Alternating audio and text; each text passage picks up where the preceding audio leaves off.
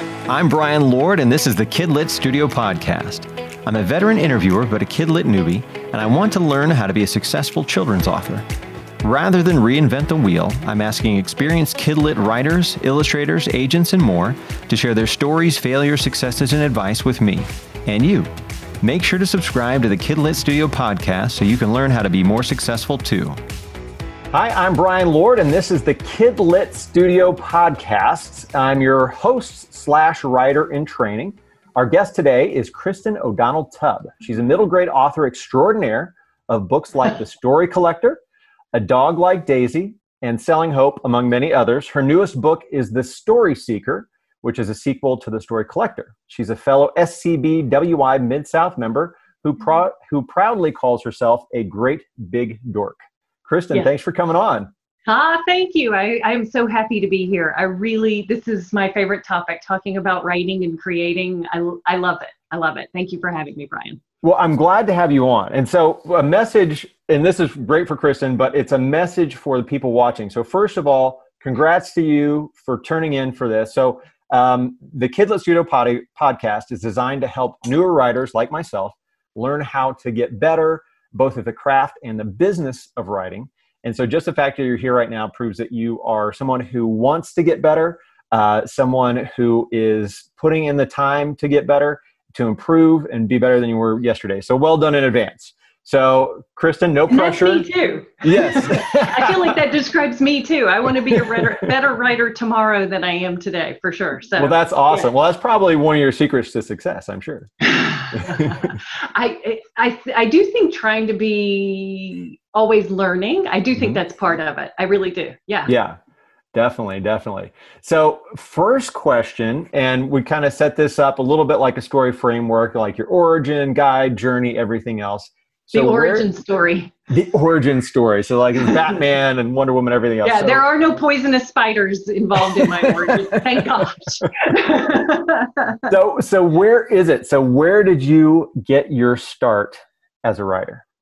I have to probably go all the way back to 6th grade on this one. Mm-hmm. I liked writing in school, but I didn't love it. It wasn't something that I liked. My teacher would assign it and I would be like, okay, not like, yes.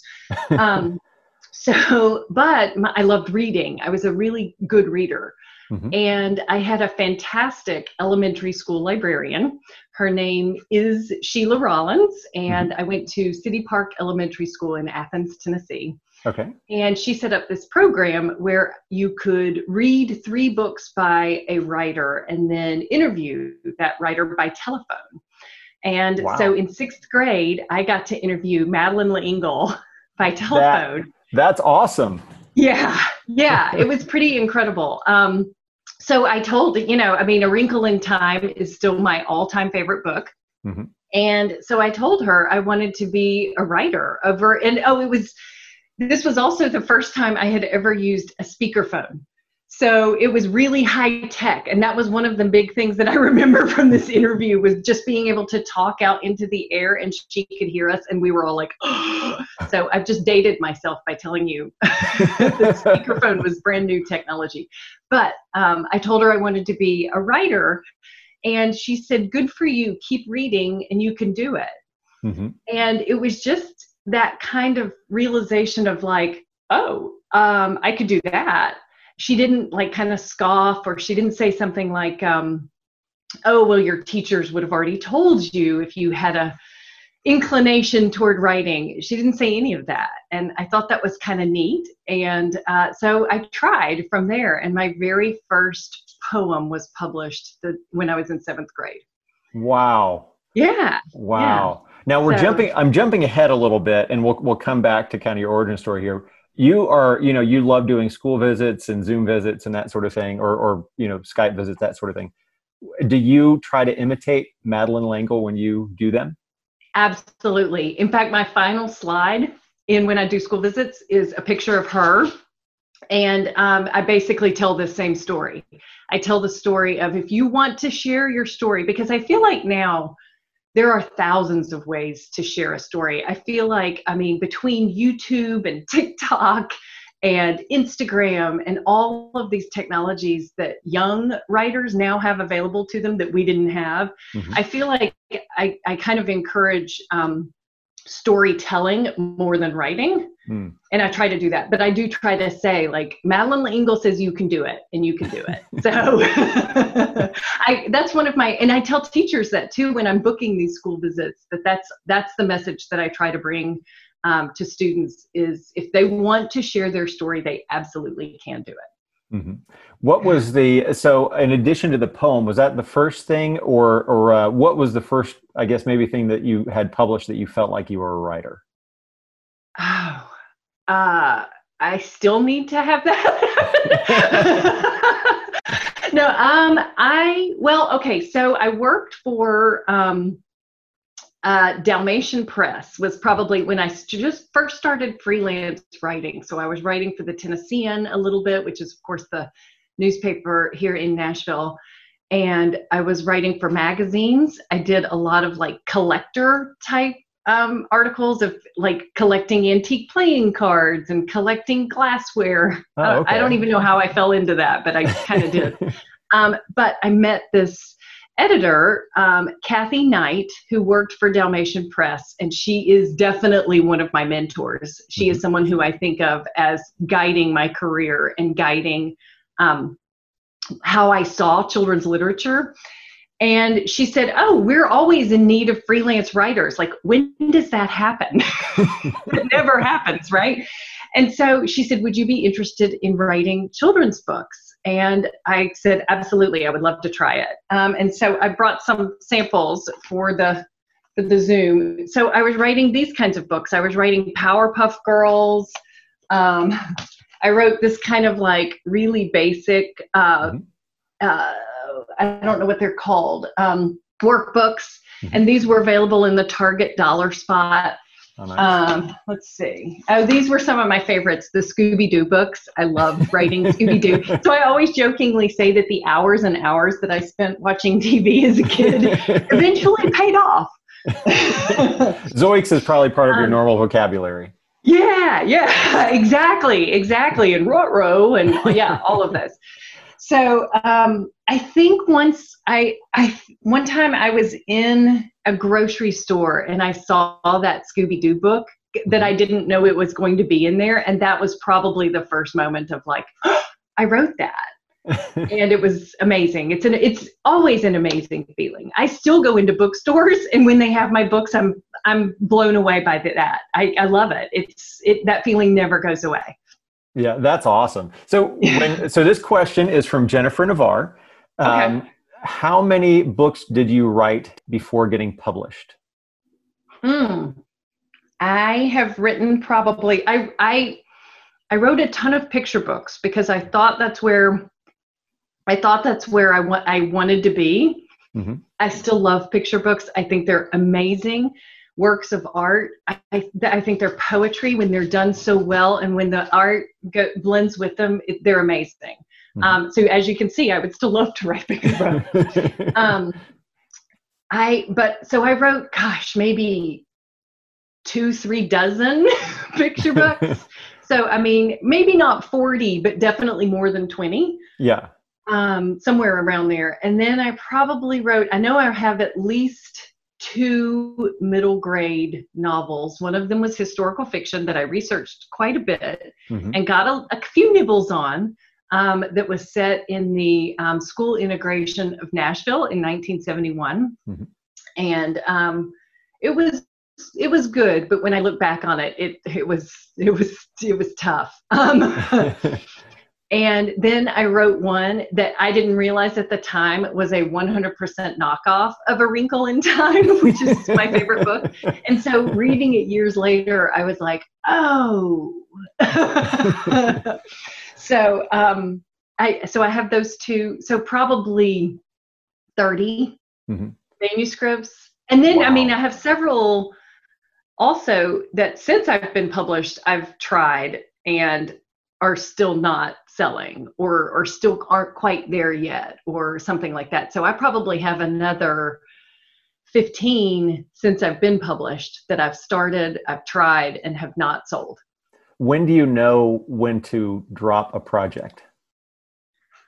Oh gosh, that's such a great question. For me, it really is instinctual. I have a project right now that I'm working on, and I can tell it's not there yet. Mm-hmm.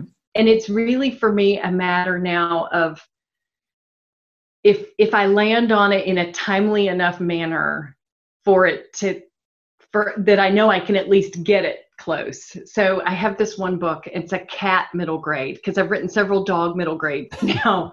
And I thought, oh, I'll try a cat. We have 2 cats too.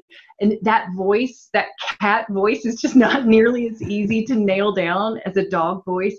And I keep coming back to it thinking there's going to be something there. So, I mean, and I have one book, gosh, called Island of Superstition that my agent, bless his heart, I just keep sending it back to him in different forms. And that one I've probably been trying to get published for, 8 years, something like that. So I don't know that I know when to give up. But I would say sometimes there is something that just goes, this isn't what I need to be working on. What was your dream when you got started as a writer? Oh, I love this question. I think it was just to have readers. I think it's that simple. And I think it's still that simple. I mean, I think there is a lot in publishing that can distract you from that goal. Mm-hmm. That's for sure. There are all these beautiful, shiny awards and recognitions, and those are all wonderful and lovely, but those are things that are way out of a writer's control. But having readers is something that is a little bit closer to home, and it's what it's all about. Mm-hmm. And so I think once I realized that's what it should be, that was a big stepping stone for me in getting closer to my mm-hmm. goals. And I still have to remind myself of that quite a bit. Like, this is who it's for. It is for readers ages 8 to 14. And if I can find those readers that love Daisy or love Viviani or something, that's what it's all about. A lot of what you write is historically based. Yeah. Why do you love history so much? Oh gosh. I think the reason for that is that we humans don't change as quickly as we'd like to think we do. Our technology changes and what we invent changes, but our hearts and souls are still very much the same as they've been for the last, 1,000, 2,000 years. And we still want the same sorts of things. And so the stories that history holds are still applicable today. Mm-hmm. I think that, people in 1928 here, let's see, here's Story Collector is 1928 and mm-hmm. Story Seeker is 1929.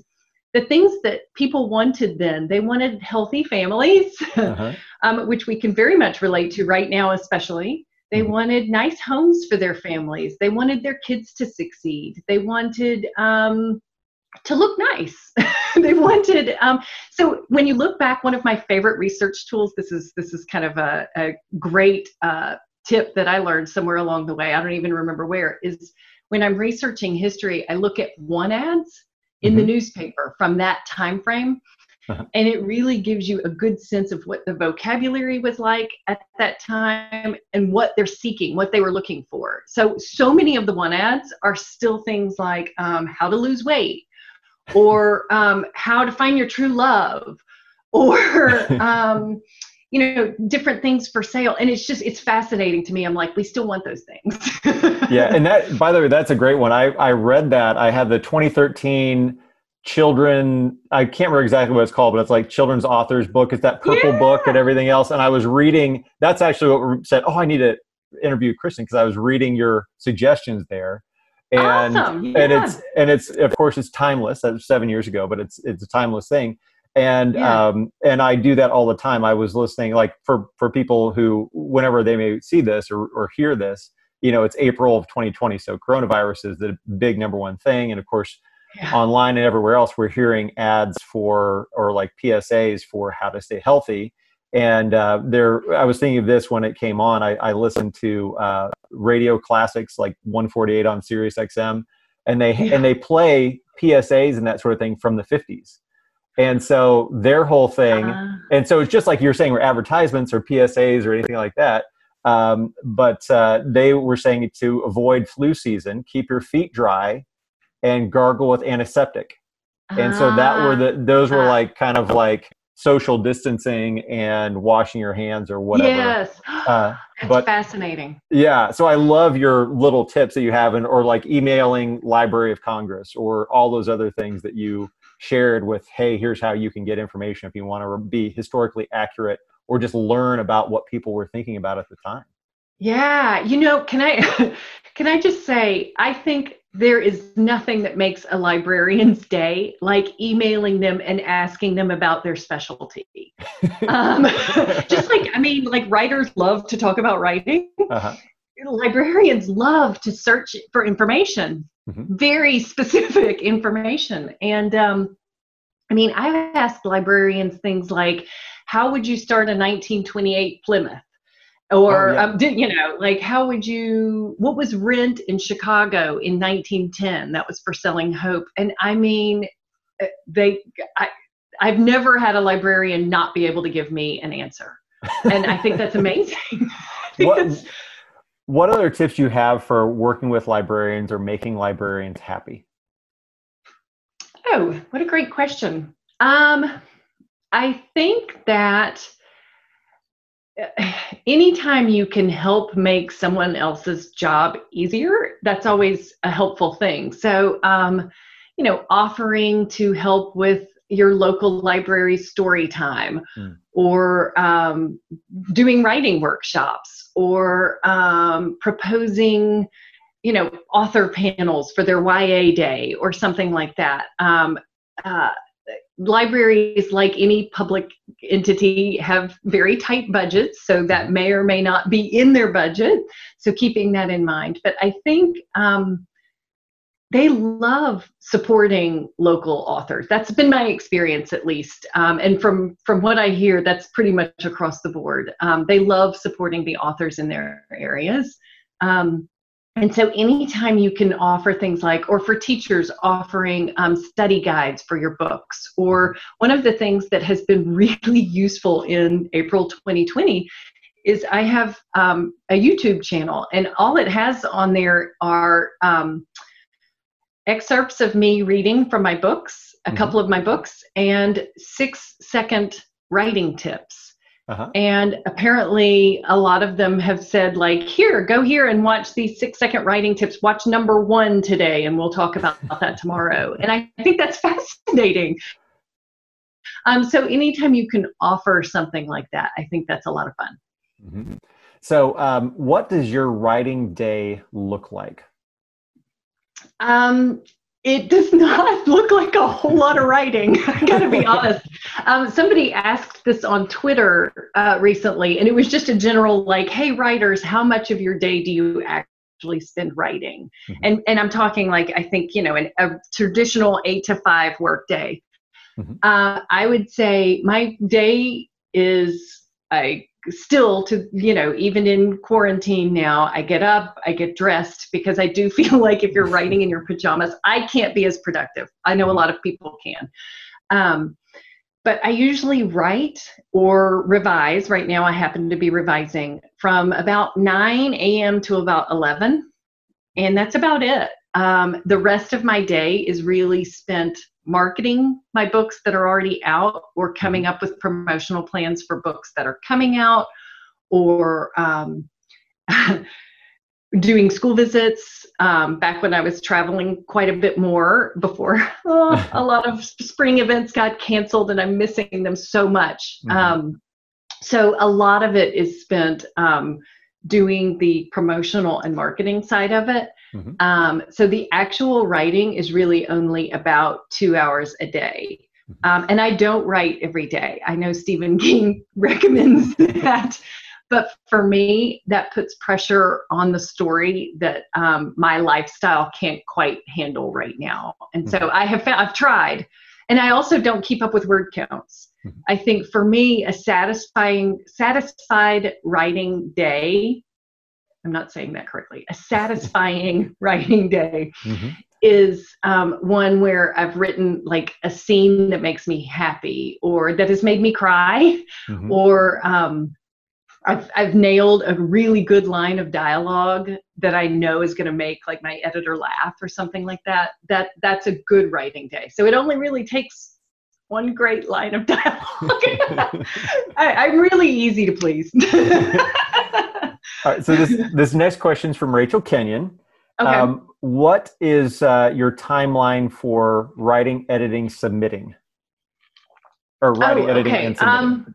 Well, recently, I would say within the last probably 4 or 5 years, I've been doing a book a year, which is fantastic. And I really love the schedule. I hope I can kind of continue close to that every year or every other year. So really, it looks like I usually put together a proposal, which is about 5 chapters and a synopsis currently. That is not, of course, the case when you're first starting out. When you're first starting out, you really do need to have the whole manuscript. And I would say my first 3 books were the whole manuscript. So only the last 4 or 5 have been where I did a proposal first with a synopsis. And from there, then, if it sells, it usually is about another year of researching and writing and kind of getting it nailed down. Although I'm getting closer to being able to make that like 10 months, maybe. So I've been able to shave a little bit of time there. So from the moment that it's an idea to the moment that it's a book that I'm turning into my editor, that's about a year, usually. How long did it take you to write your first, longer non-picture book? 4 years. Really? Okay. 4 years. So I've trimmed it by 3 years. I feel like it's pretty good. If there's a definition of, being able to streamline it, I guess I'm learning how to do that. But Autumn Winifred Oliver took me 4 years because I over-researched that book. But I'm really glad that I did, because it was a lesson in and of itself of what is necessary and what is just my passion. So So from the time that I turn it in and back and forth with the editor, that's usually another year. I mean, it ends up being a year, usually 2 rounds of edits after the first draft is turned in, then a round of copy edits. And for historical fiction, I usually end up doing 2 or 3 rounds of copy edits, because they have different people who check different types of facts for historical fiction. So, and somewhere in that time frame, you get a cover mock-up. Somewhere in that time frame, they kind of tell you how they plan on promoting the book, that kind of stuff. So yeah, from the moment it's an idea to the moment it's like an actual book that you can hold in your hand, it's usually about a 2-year process. So, yeah. So how involved are you? You just mentioned how they're going to promote it. How involved are you in the decision-making of that process of promoting a book? I would say 100% involved, because most authors are promoting their books very heavily, and publishers have I'm trying to think, they have a publicity plan for every book. But the author is the expert in that book. So there are things like, here's a great example. So Zeus, Dog of Chaos is my book that's coming out June 2nd. Okay. And this dog is a diabetic alert dog.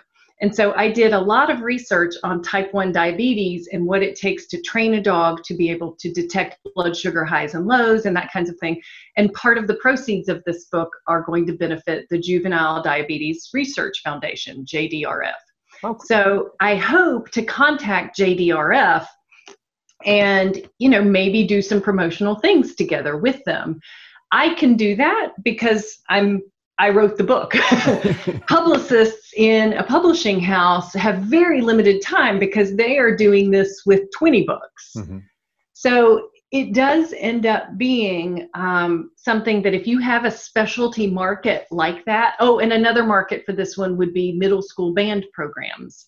So this one just happens to be set at Page Middle School in the band program, which we both know. Yeah. And so I'm hoping to kind of look at like Music for All, which is a nationwide band program, and maybe see if there's something that they would be interested in for, partnering on some things. So the reason why I say 100% in is these are the types of things that I feel like the author should pursue. And that publicists really kind of can't. They don't have the resources, they don't have the time. And so, I feel like, but as long as you keep your publisher in the loop, they are 100% there supporting you doing these things, as long as it's reasonable, So this is one of my cheat questions, and one that's hopefully applies to a lot of people, but is one of those I'm cheating because I have you on here. So just about finished with the first manuscript, or at least it's in sight here. At what point, so before you sent yours out for submission to an agent, to anyone else, did you use an editor, or what advice would you give to someone in that position where they're getting close to reaching out to potential agents? I have used a freelance editor before. I did use one for Autumn, which ended up becoming my first sold novel. And she was an editor who worked in children's literature. So I think that's very important. If you do decide to invest in that, you don't have to. But if you do decide to invest in that, I think you need to pick someone who edits exactly what it is that you are writing. Children's books are vastly different than adult books. And fiction is vastly different from nonfiction. I mean, those are kind of obvious statements, but it definitely applies to editing as well. I lost my train of thought. I don't think you need an editor. What I do think you need, and you're already doing this, Brian, and this is kind of how we met, and a lot of our writing friends are doing this. I do think you need organizations like SCBWI, which is, of course, the Society of Children's Book Writers and Illustrators, because I think you find out more information faster than you would kind of digging on your own. As we all know, relationships are everything, and that is true for children's literature as well. And there are opportunities to meet editors, agents, through SCBWI. There's opportunities to get critiques that way. There's opportunities to meet published authors and illustrators who can help you decide the best track. I mean, some of them are really, really helpful in helping you decide, who you should query, that kind of thing. So I think that would be my number one piece of advice: is join SCBWI and do the research. I mean, the number one thing, that's how I found my agent, was through SCBWI. Okay. I went to the national conference in New York and saw. So my agent is Josh Adams of Adams Literary. They're out of Charlotte, North Carolina. His wife is also a literary agent, Tracy Adams.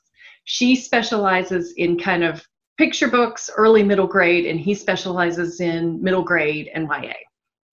Kind of. I think they both represent both, though.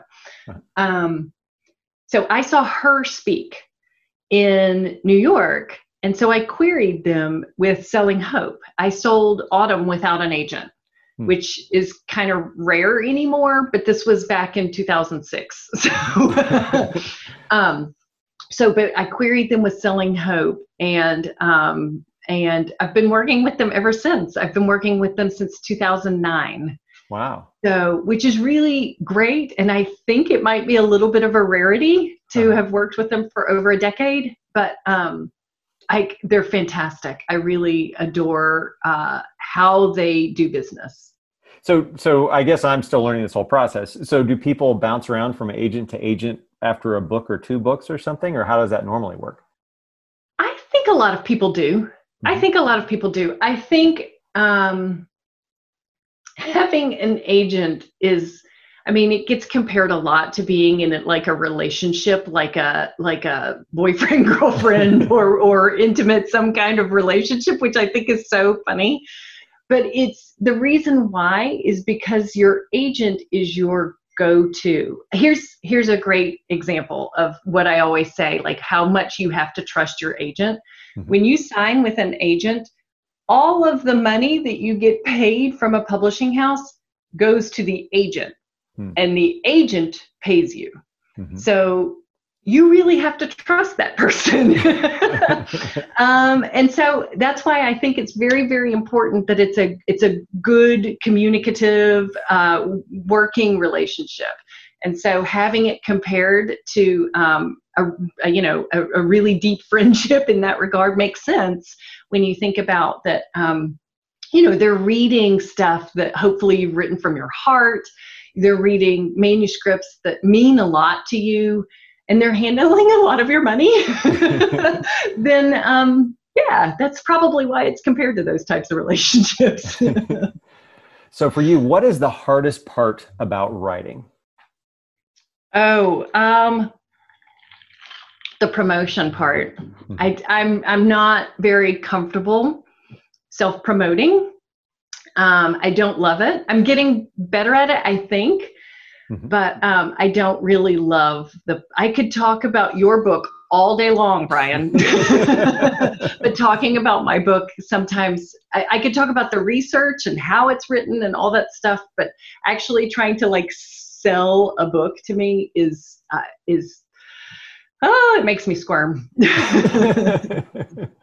Oh, goodness. What are you best at? Like if you were to put together like a super team of writers that for every process of creating a book and you were chosen for one part, what's kind of your writing superpower that you'd be involved with? I think I'd be the researcher. I feel pretty confident in my research skills. And I think I'm lumping into that because you know this too, Brian, with your background is interviewing people, finding experts, finding people who are willing to share what they know and love with you. And people, I think sometimes think that that's a hard thing to do, is to approach somebody and say, hey, I want to ask you a lot of questions about diabetic alert dogs. But what's amazing is, think about when people come to you, Brian, and they're like, tell us about what it's like to write a children's book. I'm like, where do I begin? It's really, people love to talk about their passions, and you don't get into dog training unless you're passionate about it or whatever. The Great Smoky Mountains or the New York Public Library, there are all sorts of things. And so asking people about what they love and researching it, definitely where I would fit in. And I would be the furthest away from being in charge of plot. That's my Achilles heel. So how do you overcome that? Because obviously, I've read two of your books and I think they're great, but how have you overcome that weakness? Or research. Supposed weekend. I think research for me is how I plot my books. I feel like if I talk to enough people and I read enough about the topic, that ideas start to pop up for plot. Until I've done that, I really like this book that I'm struggling with now, that I feel like, like I said, I may finish it, I may abandon it, who knows? I haven't done enough research on it. And I can feel that when I'm stuck with the plot, for sure. Well, one thing I really love is in The Story Seeker, because I love history too, and you're great at using setting in your book. So Jennifer Navarre had a second question. I'd be interested to know more about how she used the setting of the New York Public Library as almost another character in her books. Yeah, I love the idea of setting being a character. I went to an SCBWI conference one year, and there is a literary agent who is named Tina Wexler. I hope I'm getting that name correct, but I feel like I am. And she said, if your story can be set anywhere, your setting isn't working hard enough. And that piece of advice has always stuck with me. So I am giving credit to Tina for that one. So that piece of advice has always stuck with me, but also that setting to me definitely is always a character, not just with the New York Public Library in Story Collector and Story Seeker, but also Autumn Winifred Oliver is the story of the Cades Cove and how it became a national park rather than a community of people who lived and worked there. So I think it has a lot to do, I think with setting in particular, it has a lot to do with what your story is. Like with Zeus, Dog of Chaos, setting is important to do things like set mood and establish a little bit more of your character and what their personality is like. So it's important in things like that. But when you are really, I mean, the fascinating thing about the Fiedlers was that they lived in the library. So it has to be a character in that case. The library really, and so in Autumn Winifred Oliver, here's Autumn, the story is what happened to them after their homes became part of the national park. So you really do, I think it's what your story is, and if setting is super unique or is part of the plot, then it has to be written as its own character. Yeah. Great. So one last question to round things up. And of course, if you have anything you want to add, you can, but what advice would you give to yourself if you had to go back and start over? I would say trust the timing. I think I was very impatient when I first started writing. I was impatient to finish a manuscript, and then I was impatient to send it out, and then I was impatient to get an agent, and then I was impatient to sell that book, and then I was impatient because my editor was sending me 3 different versions of it, 3 different edit letters, and that kind of thing. Beautiful books take time. Beautiful art takes time, and it is well worth waiting if you can be patient through it. So that is definitely the advice that I would give myself. And now, where can people go to learn? I know you mentioned a YouTube channel, but where can people go to learn more about your work and what you do? Oh, sure. I have a website, KristenTubb.com. That's KristenTubb.com. I also have an author page on Facebook that's Kristen O'Donnell Tubb Author. And I am on Instagram. I should get these more like level across the board, but I'm really, as I said, self-promotion, not my jam.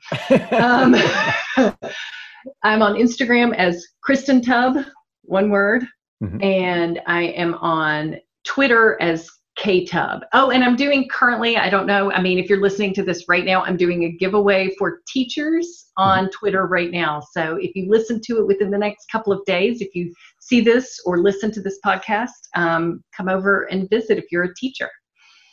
Great. Well, thank you so much, Kristen, for coming on. It's been a pleasure. And for those, sure. Great. And for those watching or listening, to get more, you can subscribe to the Kid Lit Studio podcast on Apple Podcasts or pretty much anywhere you find it, kidlitstudio.com, on Facebook, and probably a few other places as we get going. So thank you so much, Kristen, and thank you, everybody, for watching and listening. Thank you. Thanks for listening to the Kid Lit Studio podcast. Please make sure to subscribe, rate, and comment. It really does make a difference. Also, please share with any friends who are involved in Kidlit. You can find out more at kidlitstudio.com or Kidlit Studio on social media. I'm Brian Lord.